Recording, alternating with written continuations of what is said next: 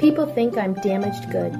I'm worried about losing my job. Will I ever get a transplant? I want to see my children graduate from college. How can I afford this? I don't want to be a burden. I'm afraid. I'm overwhelmed with information. Sometimes I wonder if I'll ever fall in love and get married. I just want to play with my friends.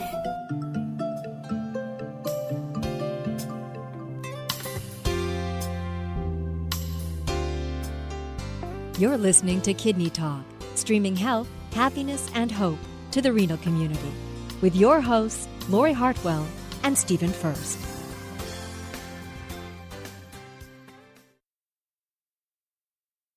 Welcome to Kidney Talk. We're here on location in San Francisco. Yes, and what a beautiful city it is. It is, and we're at, I know how to say it, we're at the American Nephrology Nursing Association, ANNA. It is not Anna, it's ANNA. Okay, did somebody teach that to you? Yes, that was drilled into me. It's not Anna, it's ANNA. Okay, Got it? That's interesting.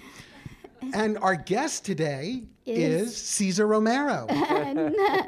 Well, actually, it's Ramiro Valdez. Ramiro Valdez. And yes, and I've known Ramiro. I love Ramiro Valdez. I love Ramiro, too. Ramiro is so wonderful. I've known him for years, and he has dealt with a lot of difficult patients, I believe.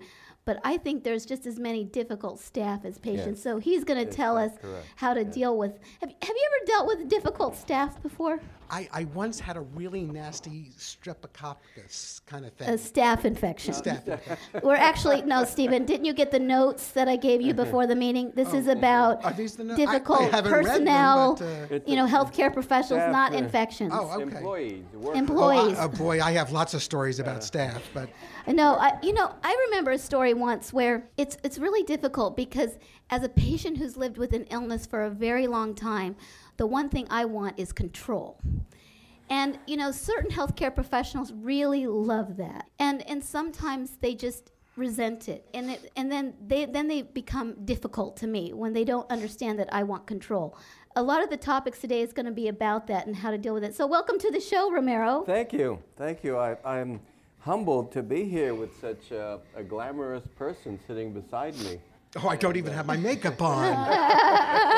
Well, remember, you always look good on radio. So yeah, he has a face for radio, huh? You're looking very good today on radio. But I understand being on radio adds 10 pounds. That's television, sorry, never mind. I'm glad to be here. Thank you so much. We are at the ANNA meeting. ANNA is the American Nurses Association. That's why they don't want you to say Anna. It's ANNA. I wondered why they were, it's like it's ANNA, not, and I'm like, Anna's easier to say. It is easier, but there's also the ANNA website, ANNA.org. Well, tell us a little bit about how you got involved in helping people with, kidney disease and getting involved in the whole renal community. Okay, I have been I'm a social worker. I have an MSW, and so I do social work. And I did social work in dialysis clinics for many, many years. About 10 years I worked frontline dialysis, and then I became an administrator. And then I went from there to the ESRD Network of Texas. The networks are like a professional watchdog. They oversee the dialysis clinics in a certain region. And I was the director of patient services, where I took patient complaints, where patients complained about staff and about doctors and nurses and things like that. I did that for 7 years, and now I have my own company, Valdez Seminars, where I go around the country and I deal with difficult people. And no, I do other things besides that, but that's it. The way I got involved in it was when I started, I decided I wanted to know what dialysis was like. And if you have heard of the guy that had a dialysis treatment, I am the one. I volunteered. You volunteered to be on dialysis? Yes, I had a dialysis treatment. So what did they do? It was one treatment, not like how did they access you? How did they? Well, I did not have an access. Well, you didn't have a real dialysis treatment. Well, actually, it was real as far as it felt real. I got stuck. Okay, I got stuck a couple of times. And I guess it's like baking with the Easy Bake Oven. It is. It is. I sat there in the dialysis chair, and I got stuck with a couple of needles, and then I sat for a long time in the chair. Well, the first thing I became aware of when I was sitting there was I felt like I was on the dark side of the moon. I felt like there was these two machines on either side of me that were beeping and whirring and making all kinds of noises, and I couldn't see any human beings. I couldn't see anyone. All I could see was a wall on the other side of the clinic with a water stain across it, and that was it. And so I sat there and listened to the machines, and I felt very lonely sitting there between the two machines, and very awkward. I also, I got restless legs. I want y'all to know it was awkward getting I have a PhD, you know, I am an intelligent man. I was telling myself, I can't be doing this. One of the things that comes up a lot for people is like, we go into the clinic and we have one particular healthcare professional that we really like and we trust, and we want that person to take care of us. And it's really difficult because then the staff will say, no, we got to rotate. And if you've ever had your access infiltrate. It's very scary, and then you get worried because you.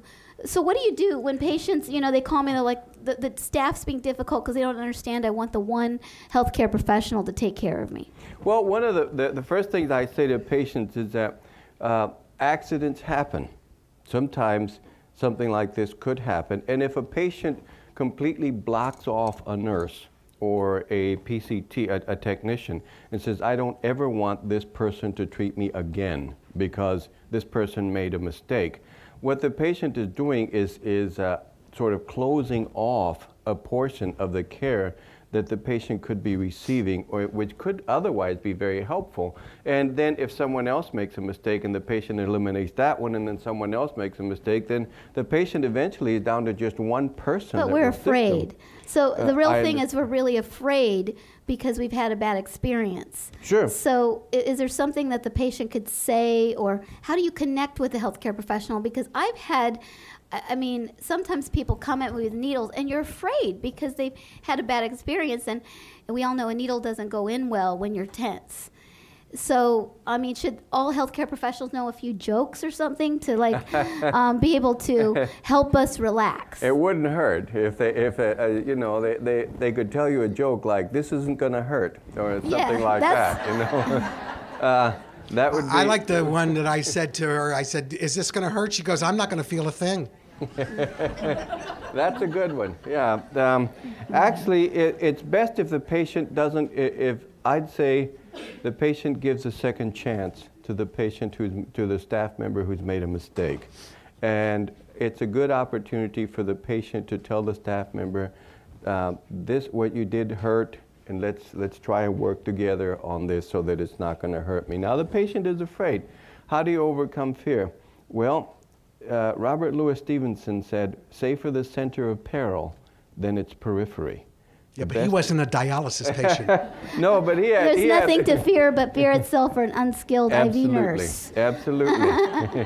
What you do is you deal with your pain directly. Well, one of the things that helps me is that if a healthcare professional makes a mistake or something like that, is to actually come up and acknowledge it. Because when I think of a healthcare professional who... I've had somebody give me the wrong medicine one time.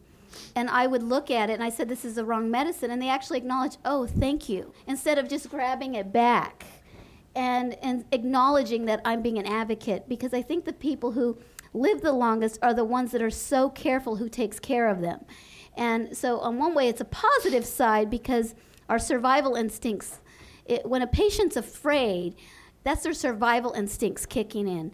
And they have to be addressed or the patient won't trust you. And it just breaks down. Acknowledging a mistake is an excellent way to do it. And just openly admitting we're human and we make mistakes. Part of the problem is that a lot of staff members are afraid of litigation. And they're afraid if they say, I made a mistake, then some patient is going to go to a lawyer and say, okay, she admitted she made a mistake, I want $1 million or something like that. So I think one of the things that patients can do also is reassure staff members and say, look, I'm not interested in suing. I really want to have a good relationship with you.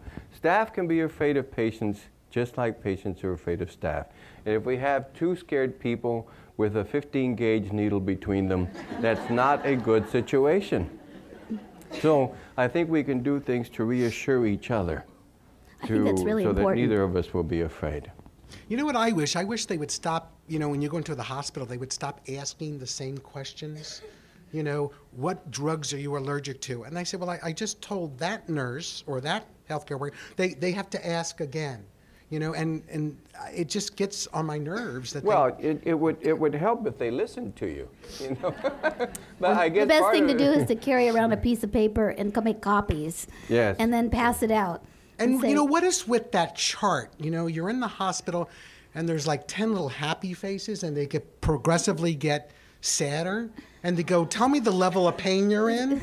Yeah. And, when I had all these tubes in me from this transplant, I said, the picture I'm thinking of is not one of those 10. The one I have has a middle finger up.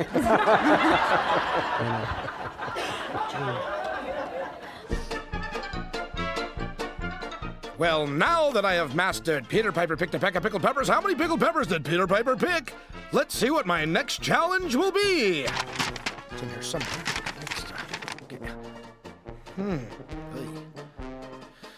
Say this 3 times fast. Fistula first feels fantastic for future fitness. Fistula first feels fantastic for future fitness. Fistula first feels fantastic for future fitness. Now if I only knew what that means. A fistula should be your first choice for your dialysis access. It says here, less infection and less hospitalizations. That's good. Yes. Lasts longer. Some patients have had their fistula for more than 30 years? Oy. Sounds like a no-brainer to me.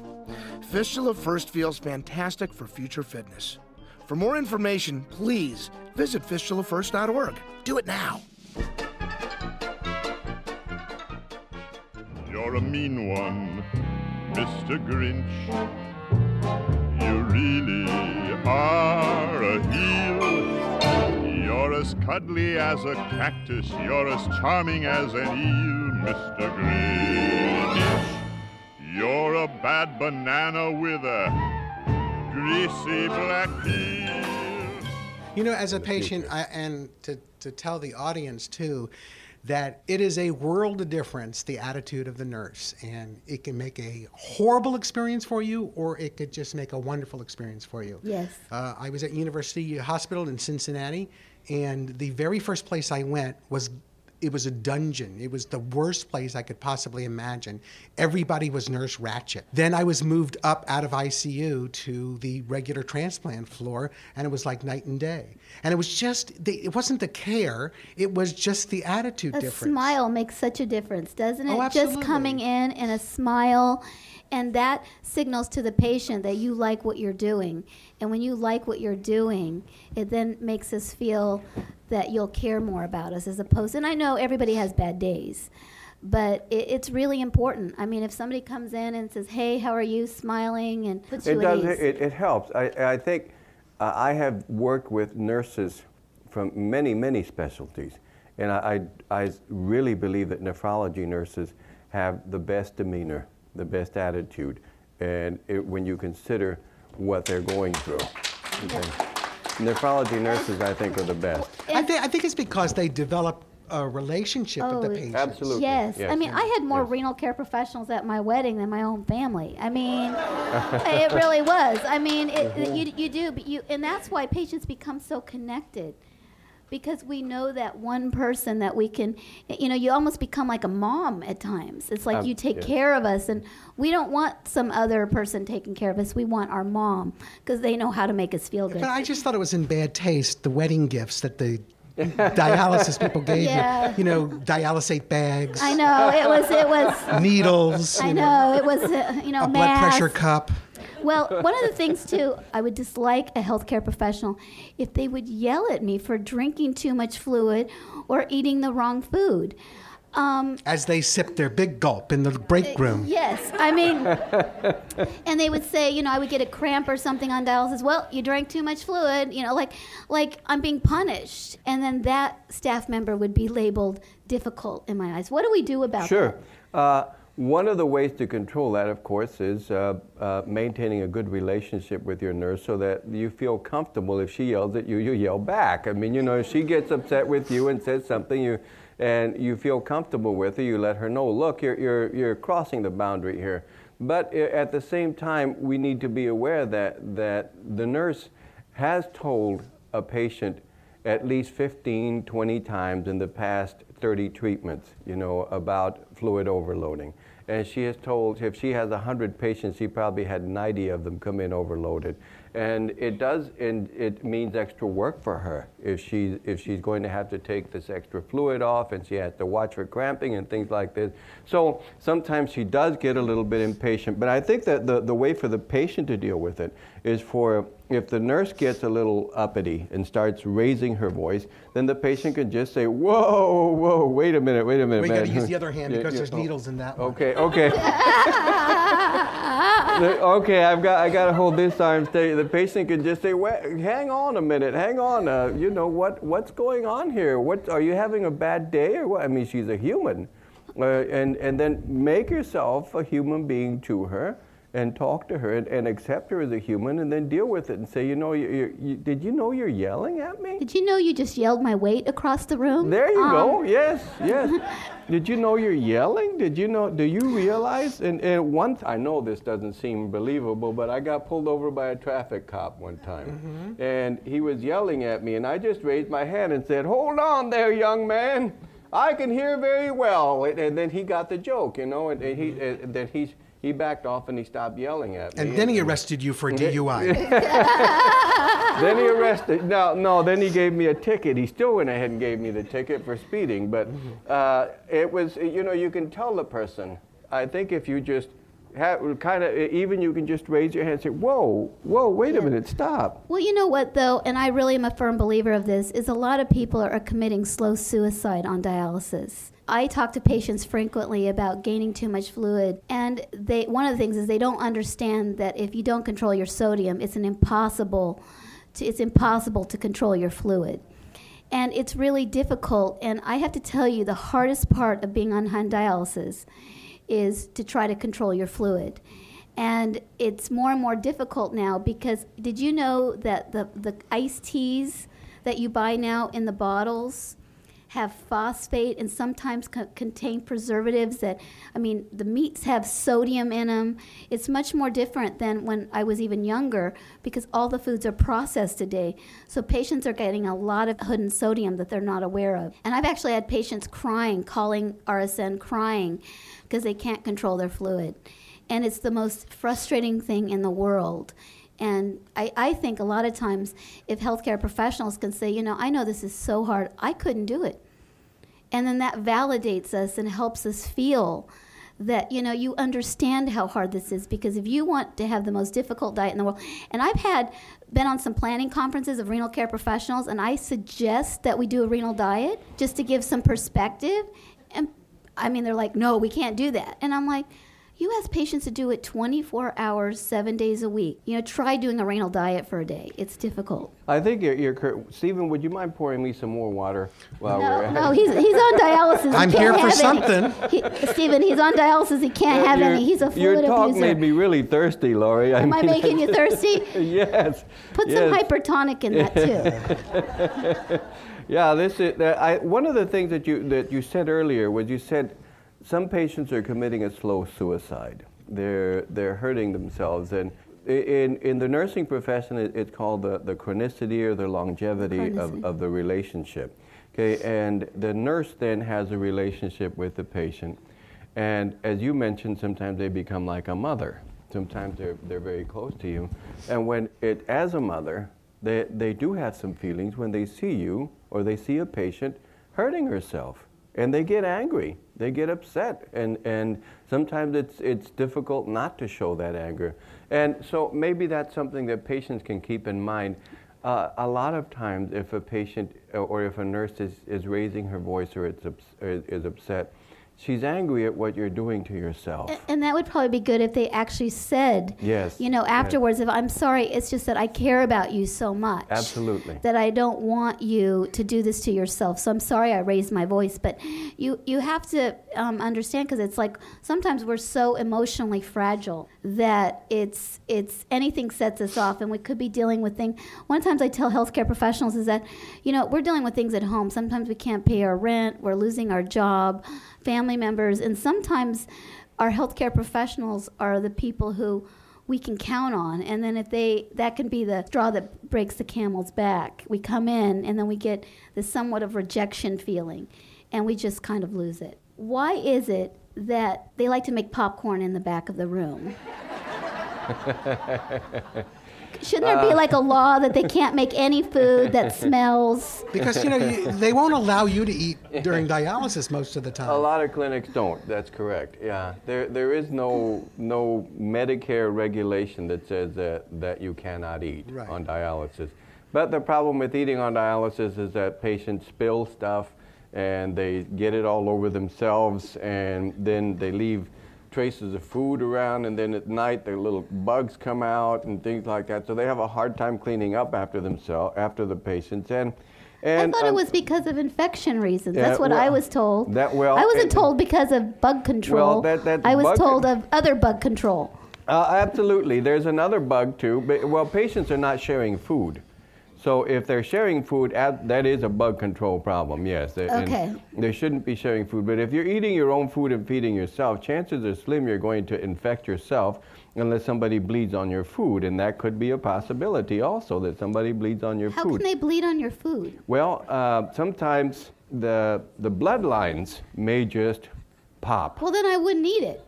If it's in there and blood goes on it. You are a difficult patient. She's a difficult lady. Blood spurts. I think we should reverse this subject matter. Difficult patients. All right, you wouldn't eat it. Okay, I agree. I was labeled a pain in the butt at times. Yeah. I was but the difficult patients survive. That is a medical diagnosis, by the way. Pain in the butt. Pain in the butt. That's it's funny. I had ones. I brought food one time, and of course they used the line, "Did you bring enough for everybody?" And then of course they wouldn't let me eat it. Yeah. But, now they're getting back to the popcorn in the break room. Sometimes patients do smell the food, and staff do go into the break room, and they have a microwave, and they want to have a hot lunch, and I think they're entitled to it. I have a friend my best friend is someone who I learned a lot from. Two of them taught me almost, a whole bunch of stuff about working with patients. One of the things that I noticed about Alex is that he eats like a nurse, which means that he eats in like 2 minutes. Okay, he ate an entire meal in like 2 minutes, and he said, I learned that from years of working in the dialysis clinic. If you don't eat in a hurry, you're not going to eat, period. Okay, so they have to eat hurriedly. They have to, and they do want a hot lunch, so they want to warm it. Now they should keep the door closed though, and if they're not closing the door, or when they open the door and the smells come out, that can't be helped unless you put a deodorizer around. But essentially, they need to keep the door closed. And all the patient needs to do is say, "Would you mind closing the door so I don't smell that nauseous popcorn?" Okay, and I don't want to be smelling it.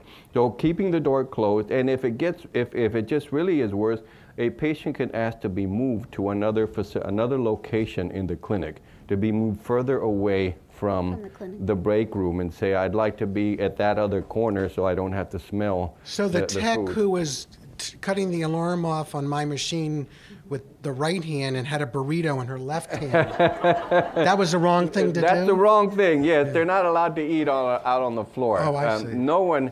None of the staff ever eats out on the floor. Okay? You didn't go to my clinic. I recently got a call from a patient, and she said that they banned cell phones in her facility, and she's very upset about this, but she was actually calling me from under the blanket in the dialysis chair.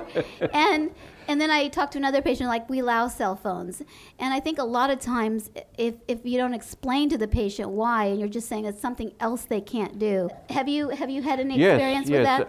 Yes, I do. And what needs to be explained to patients is that there are a lot of times when a cell phone could interfere with a certain type of machine. Now the newer machines, that's probably not going to happen, but some of the older machines can have some interference. Now the chances are 1 in 1,000 that a cell phone is going to interfere with the machine, and it would be only very briefly, and it would not harm the patient at all. But people don't want to take that chance. I said that to a physician one time, the chances are 1 in 1,000, and she said, we do 1,000 treatments a month in my clinic. So we're talking then about this happening possibly once a month, and we can't have it. So it's because it could interfere with the machine. There's all kinds of frequencies in there with the machines. That is the main reason. But if it does not interfere with the machine, then there's no medical reason why they couldn't be allowed to be talking on the cell phone. Then we would have the psychosocial reason, which is we're having a private conversation. Or a lot of times, like people in the at the airport, they pick up the phone and their volume goes up like 10 times. They say, hello, I'm at this such and such airport, and that kind of stuff, okay? And if patients are going to do that, that can also be disruptive of other patients around. So that would probably be the only other thing I could think of. Yeah, it's important because a lot of patients do try to remain employed, and sometimes they have to be on calls or have access to the internet, and because we're still trying to maintain a normal lifestyle. And it's really difficult. You know, you think about it, 15 hours a week out of your life. And we're trying to manage all of our daily activities. You know, I had an interesting situation that actually was difficult patients. I was in the clinic, when I was in clinic, I was placed between 2 elderly ladies. So it was an elderly lady, me, and another elderly lady, and they started to fight. And you were in between. And I was in between, and, you know, one was complaining, the other one said, shut up, I'm trying to watch Dr. Phil. And, you know, they started screaming at each other, and I was, you know, calling the nurse to help referee the situation, because I was afraid they were going to start throwing things, and I was in the middle. You're in the middle. Yeah. So that was what would you do as a patient in something like that? If you've got 2 patients on either side of you fighting, well, the first thing I'd say is duck, all right? Make sure you're not there, because they've got needles, remember, and they could just start squirting each other. Right. So you want to cover up and duck, all right? You want to do that. That would be horrible. The next thing you want to do is you want to get a hold of the charge nurse, so you want to call it to the attention of the staff and say, oh, over here, I'm sorry, one arm, over here, we need your help, come over here. And sometimes if the nurse, it's a law that the nurse is supposed to be has you in a position where she can see you. So the nurse is always going to be able to see you. Someone will see you if you raise your hand and say, I need help over here, and then she comes over and say, these 2 ladies here are going after it, and so I need some help. Either get me out of here or get one or something like that. But yeah, I couldn't get their attention, so I just kinked my line. And let all the alarms go off, and they came running. There you go. Yeah.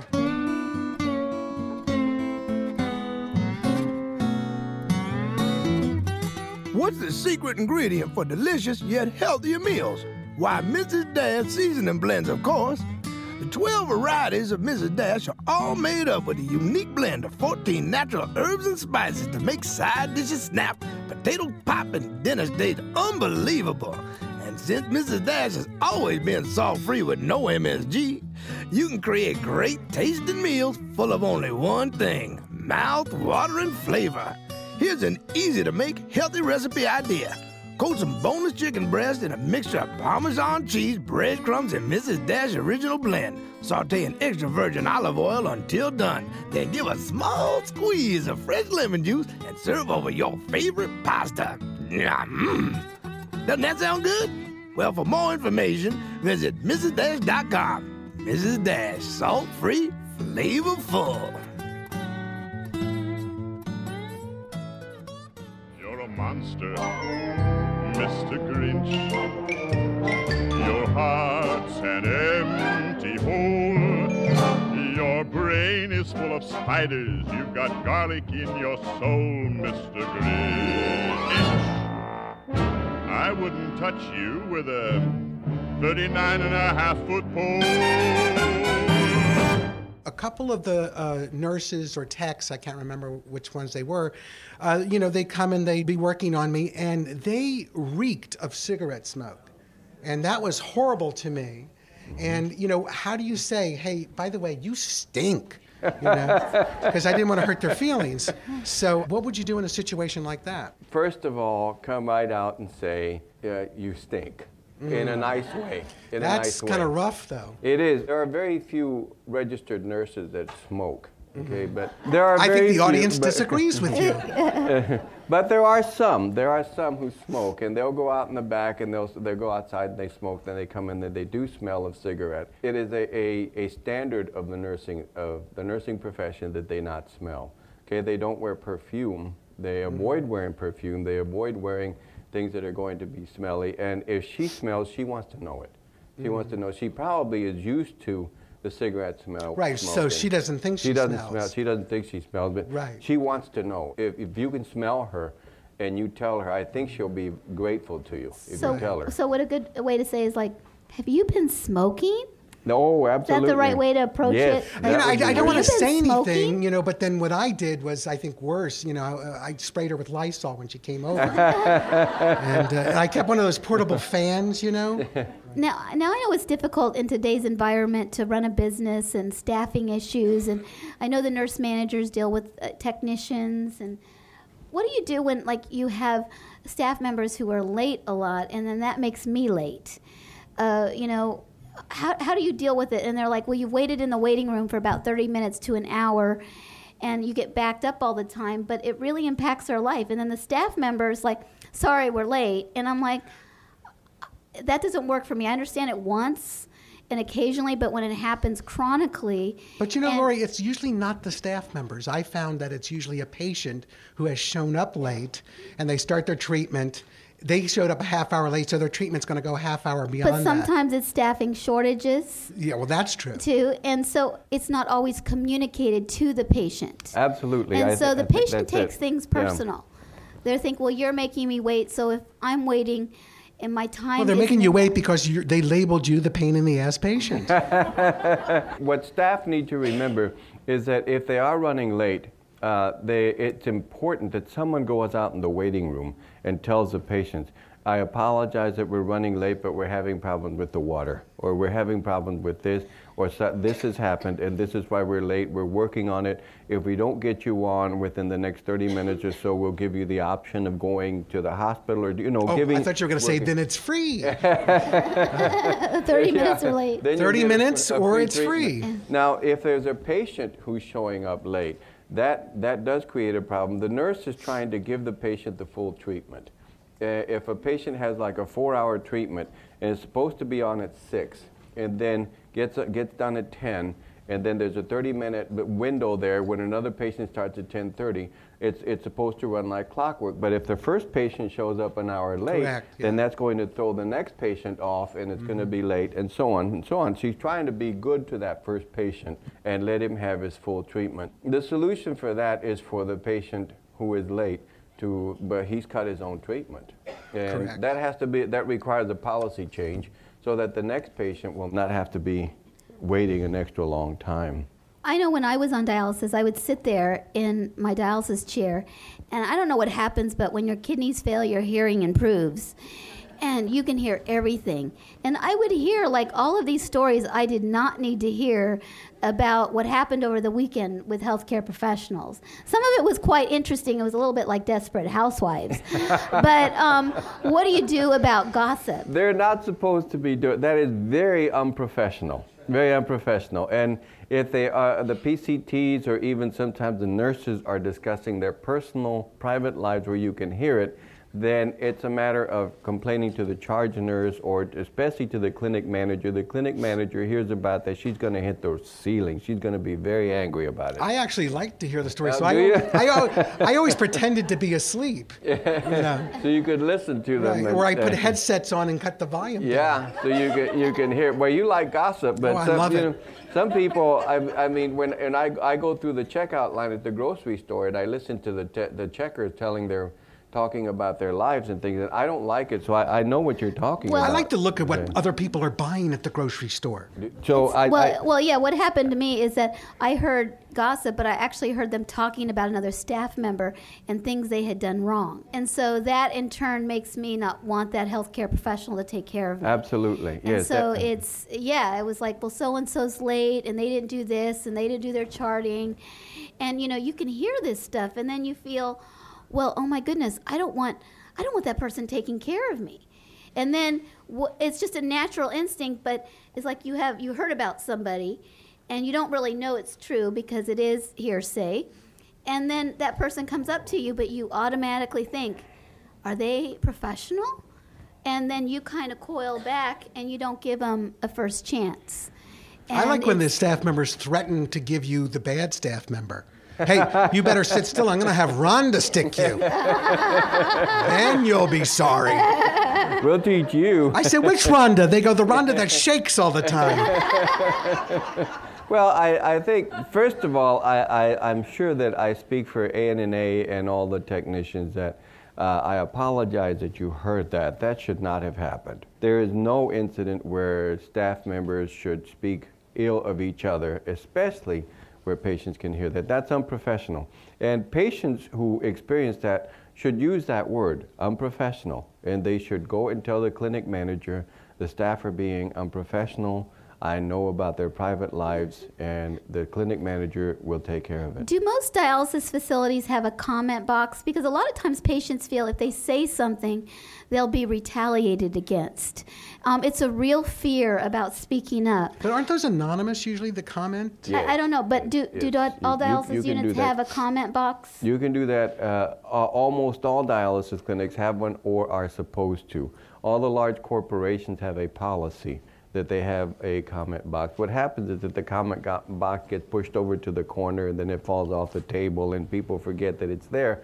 But there should be one where a patient can write an anonymous comment and there should be someone checking it weekly. But of course, from thin paper to thick action, sometimes there's a long way. Okay? That's a very big concern of patients is that we are fearful, and really the whole discussion about difficult staff, difficult patients comes down to communication, understanding how to communicate. But it's very difficult sometimes to say how you're feeling. And I know for myself, when nurses would stick me or anything would happen, and I would never cry because I was always reinforced that I was a good patient because I didn't cry. And later on, after lots of therapy, I learned that if I didn't cry at the event, I would cry at a later date. And so I was always reassured by the healthcare professional, oh, you're such a good patient. But I think it's really important to encourage patients to try to experience their feelings when it's happening, because they bottle up inside of them and then they don't know what to do with them. And then they become so overwhelming that they overreact to a situation that was really pretty simple. Well, that's one of the tenets of psychology, that if you repress an emotion, it's going to show up someplace else. Okay? If you continuously hold it in, you're going to get irritable bowel syndrome, or you're going to get spastic colitis, or you're going to have some kind of a problem physically because you're not expressing your emotions. And you did right by going ahead and letting yourself cry. I've cried in the dialysis clinic many times, and I think it's appropriate for people. We are in a situation that calls for crying. It's an appropriate affect. I mean, I had to go to Toastmasters to figure out how to speak effectively, because I would have somebody come in and sit down, and I had this speech prepared in my head, but then when I was going to say it, it wouldn't come out of my throat. But it's it embarrassing, would just kind of stay there. When you cry, especially when they're just taking your blood pressure. Sure. Hey, I tell you, blood pressure can be painful if you've had an old access in your arm, wherein like I have one up here, and if they take my blood pressure, it doesn't work anymore. But it is painful. If an access is clotted. Oh, very painful. I mean, I have to hold my breath sometimes when they take my blood pressure, even today. In talking about pain, this is more for when I was in the hospital in the transplant. I always ask the question, is this going to hurt? Because I'm so nervous about whether something's going to hurt. And I say, I want to start pressing my pain button 30 minutes before. you do this procedure. And they would never say, yes, it's going to hurt. They'd always use the same word. They say, well, it's going to feel uncomfortable. Or it's going to sting. Well, they always use the word uncomfortable. And I hated that word. I learned to associate the word uncomfortable with extreme pain. That's part of the psychology behind it. They don't want to say, yes, it's going to hurt. Right, but I wish they would so I could prepare. Okay. Because I was expecting to be uncomfortable. It might work for you. It may work worse for another patient would say, yes, this is going to hurt like hell. Then the patients are going to start screaming right away, and it's going to be difficult. So they try to minimize the pain. Right. We always try to emphasize the positive and tell people, it will be uncomfortable, or you can recover from this, or it's important to keep a right frame of mind. The patient has to be have a positive attitude, like Lori's book has indicated, Chronically Happy. You have to be constantly focusing on the positive. The real title of the book is Chronically Happy, damn it. I like the post-transplant coordinator.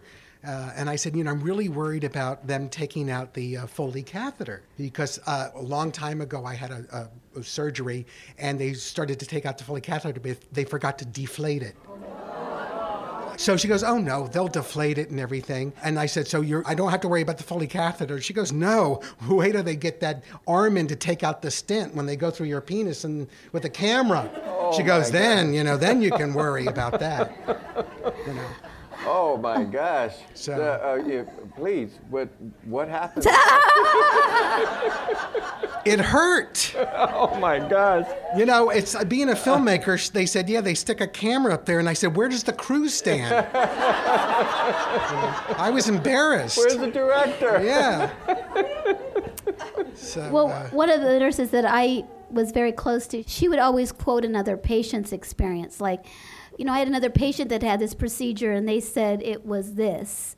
So it kind of gets them off the hook if it doesn't work out well. Yeah, but if they do that in a negative way, they go, I had a 12-year-old do it. It was nothing. They didn't shed a tear, and then you're screaming like a little girl, and it's embarrassing. Well, pain is a very idiosyncratic. I have a low threshold for pain. Okay, yeah. A lot of people. That's why women have babies. That's why you would never survive childbirth. No, I wouldn't. Yeah, I would just adopt. A lot of, and what nurses do is try to minimize it in some way, because some patients, there's no way of knowing how a patient is going to respond to pain. It hurts some people a lot more than it does others. Some people, you just show them the needle and they faint.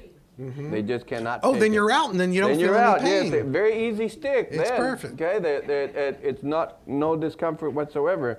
Other people can just tolerate quite a bit of pain, and they're okay. They're comfortable. So there's no way to know where every individual patient is.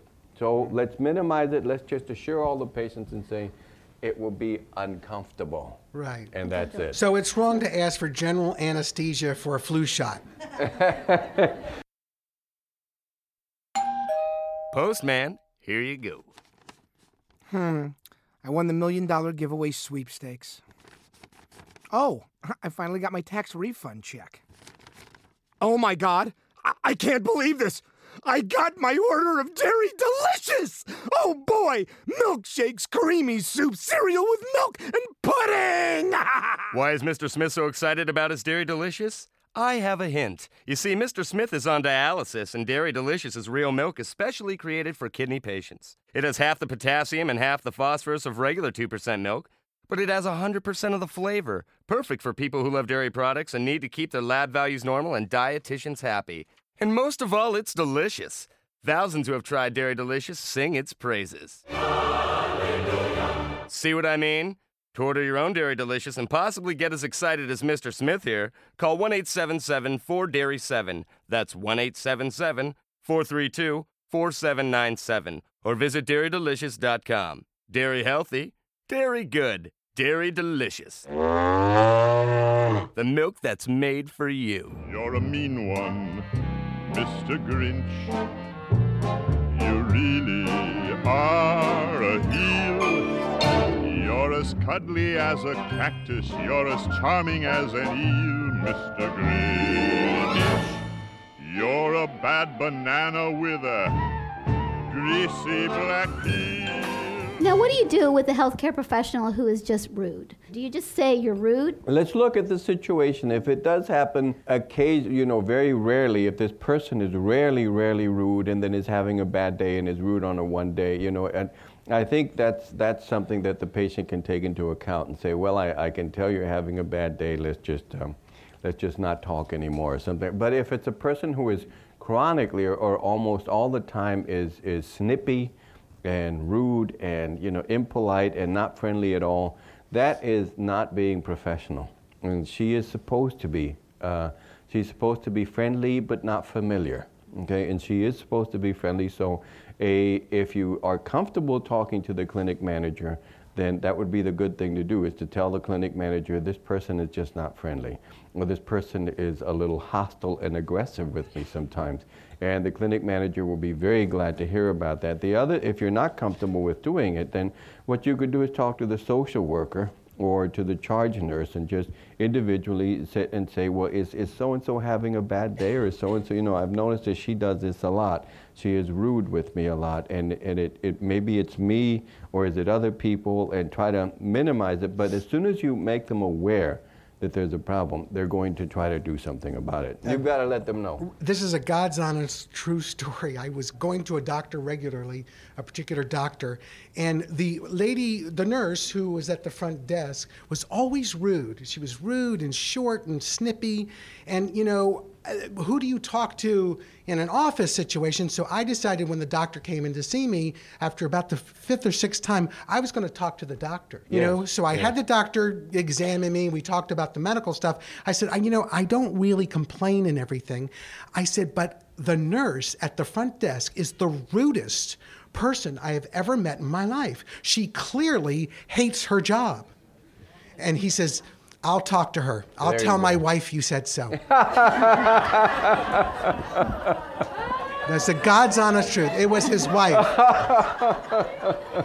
Oh, goodness. Never complain again. I hope it helped. Well, you talk about being friendly. Now, I've actually heard of this happening. What about staff and patients dating? Oh, that struck a nerve with the audience. Getting awfully friendly. They got a great health plan. If they got a great health plan, it could work out for the patients.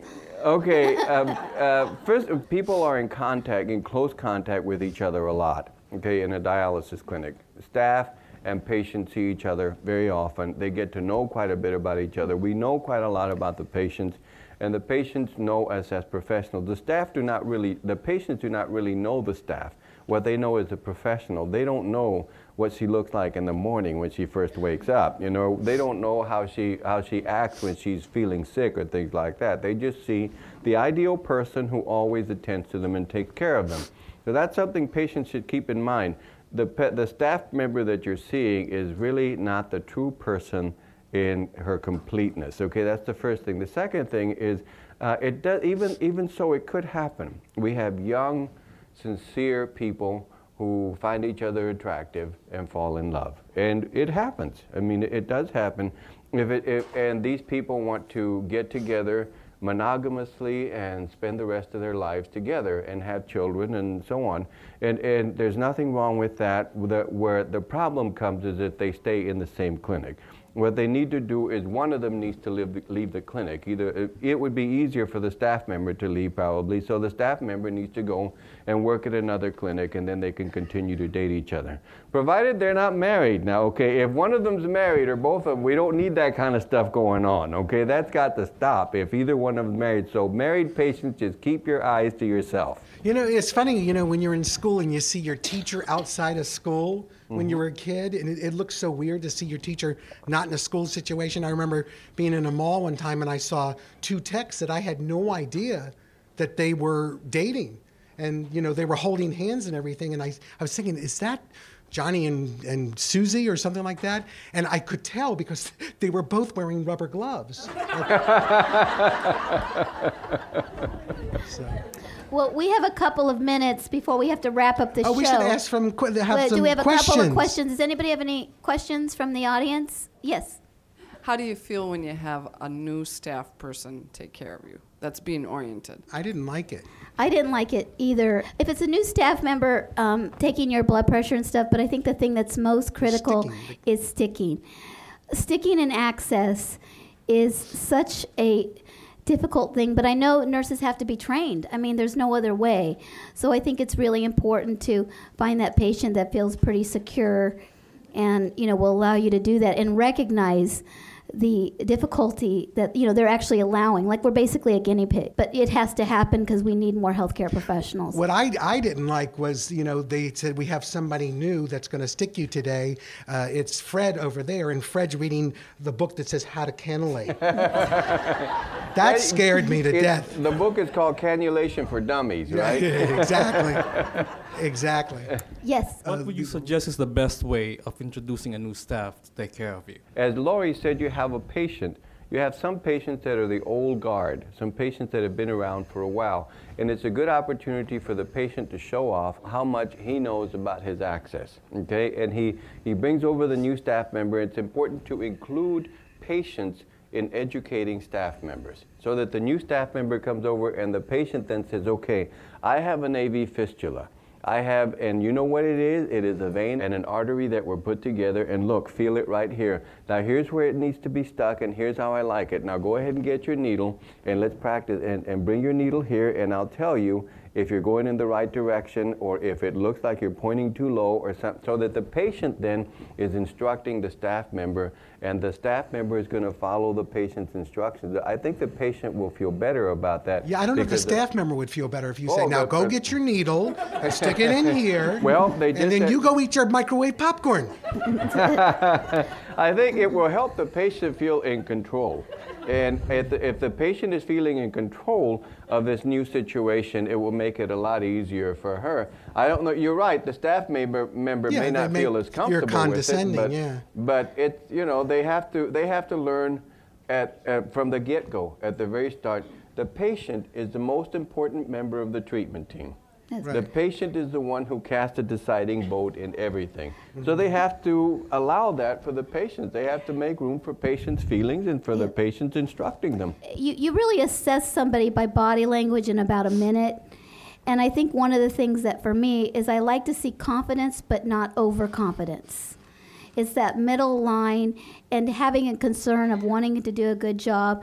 Hey, I'm new and I'm so excited to be here, showing a level of enthusiasm, caring about your job. It's a really good trick for long-term patients is just this, you may know, but they have a wealth of knowledge. If you sit down to a long-term patient, they will tell you so much about dialysis that you will never learn in any other classes, anything else. So just give them that respect. And that's how I would work through it. And just tell the new staff members that, you need to present a level of confidence. And that's a lot of body language, just holding your head up and your shoulders back and looking people in the eye. And we assess people that quickly. And sitting down also. And sitting down, not standing and looking. It's very intimidating feeling. So that's a suggestion. Well, I think we have one more question and then we have to wrap it up. So how do we feel about the terminology, all the acronyms that you use? For myself, I've had to deal with other illnesses. I'm very familiar with all the acronyms in kidney disease. But I tell you, if we don't understand you, you really can't say all the acronyms. And we had a great guest yesterday who told a story about she was a patient. She was very friendly with the patient, communicating. And then she basically walked by and said, oh, so-and-so needs a new bath because the machine went off. She said so-and-so needs a bath. So-and-so needs a bath. Yes. And he actually thought that she meant that she needed a bath and not that you had to change the bath. And so we're not really familiar with the language. And sometimes, you have to really think about that. The term ESRD, end-stage renal disease, is enough to put you over the edge. Or how about secondary hyperparathyroidism? Yeah, SHPT. I wanted to commit suicide when I heard that one. Well, Ramiro, it's been an absolute delight to have you here. It's been wonderful. I feel like I've been on the Jay Leno show now.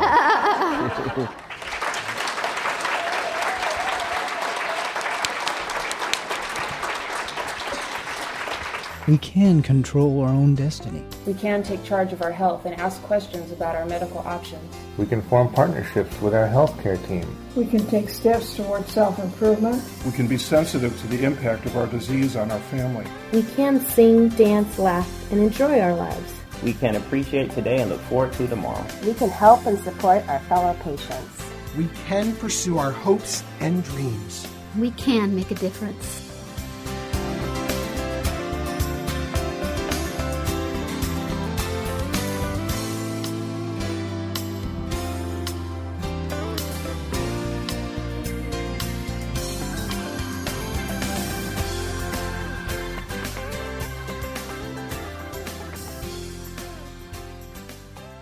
Renal Support Network would like to thank everyone who has made this show possible. Kidney Talk's founding sponsor is Amgen. Generous support is provided by Roche Pharmaceuticals and Astellas. Friends of Kidney Talk are Abbott Laboratories, American Regent, and Fresenius Medical Care North America. Thank you for helping us stream health, happiness, and hope to the kidney community. Visit rsnhope.org for more information.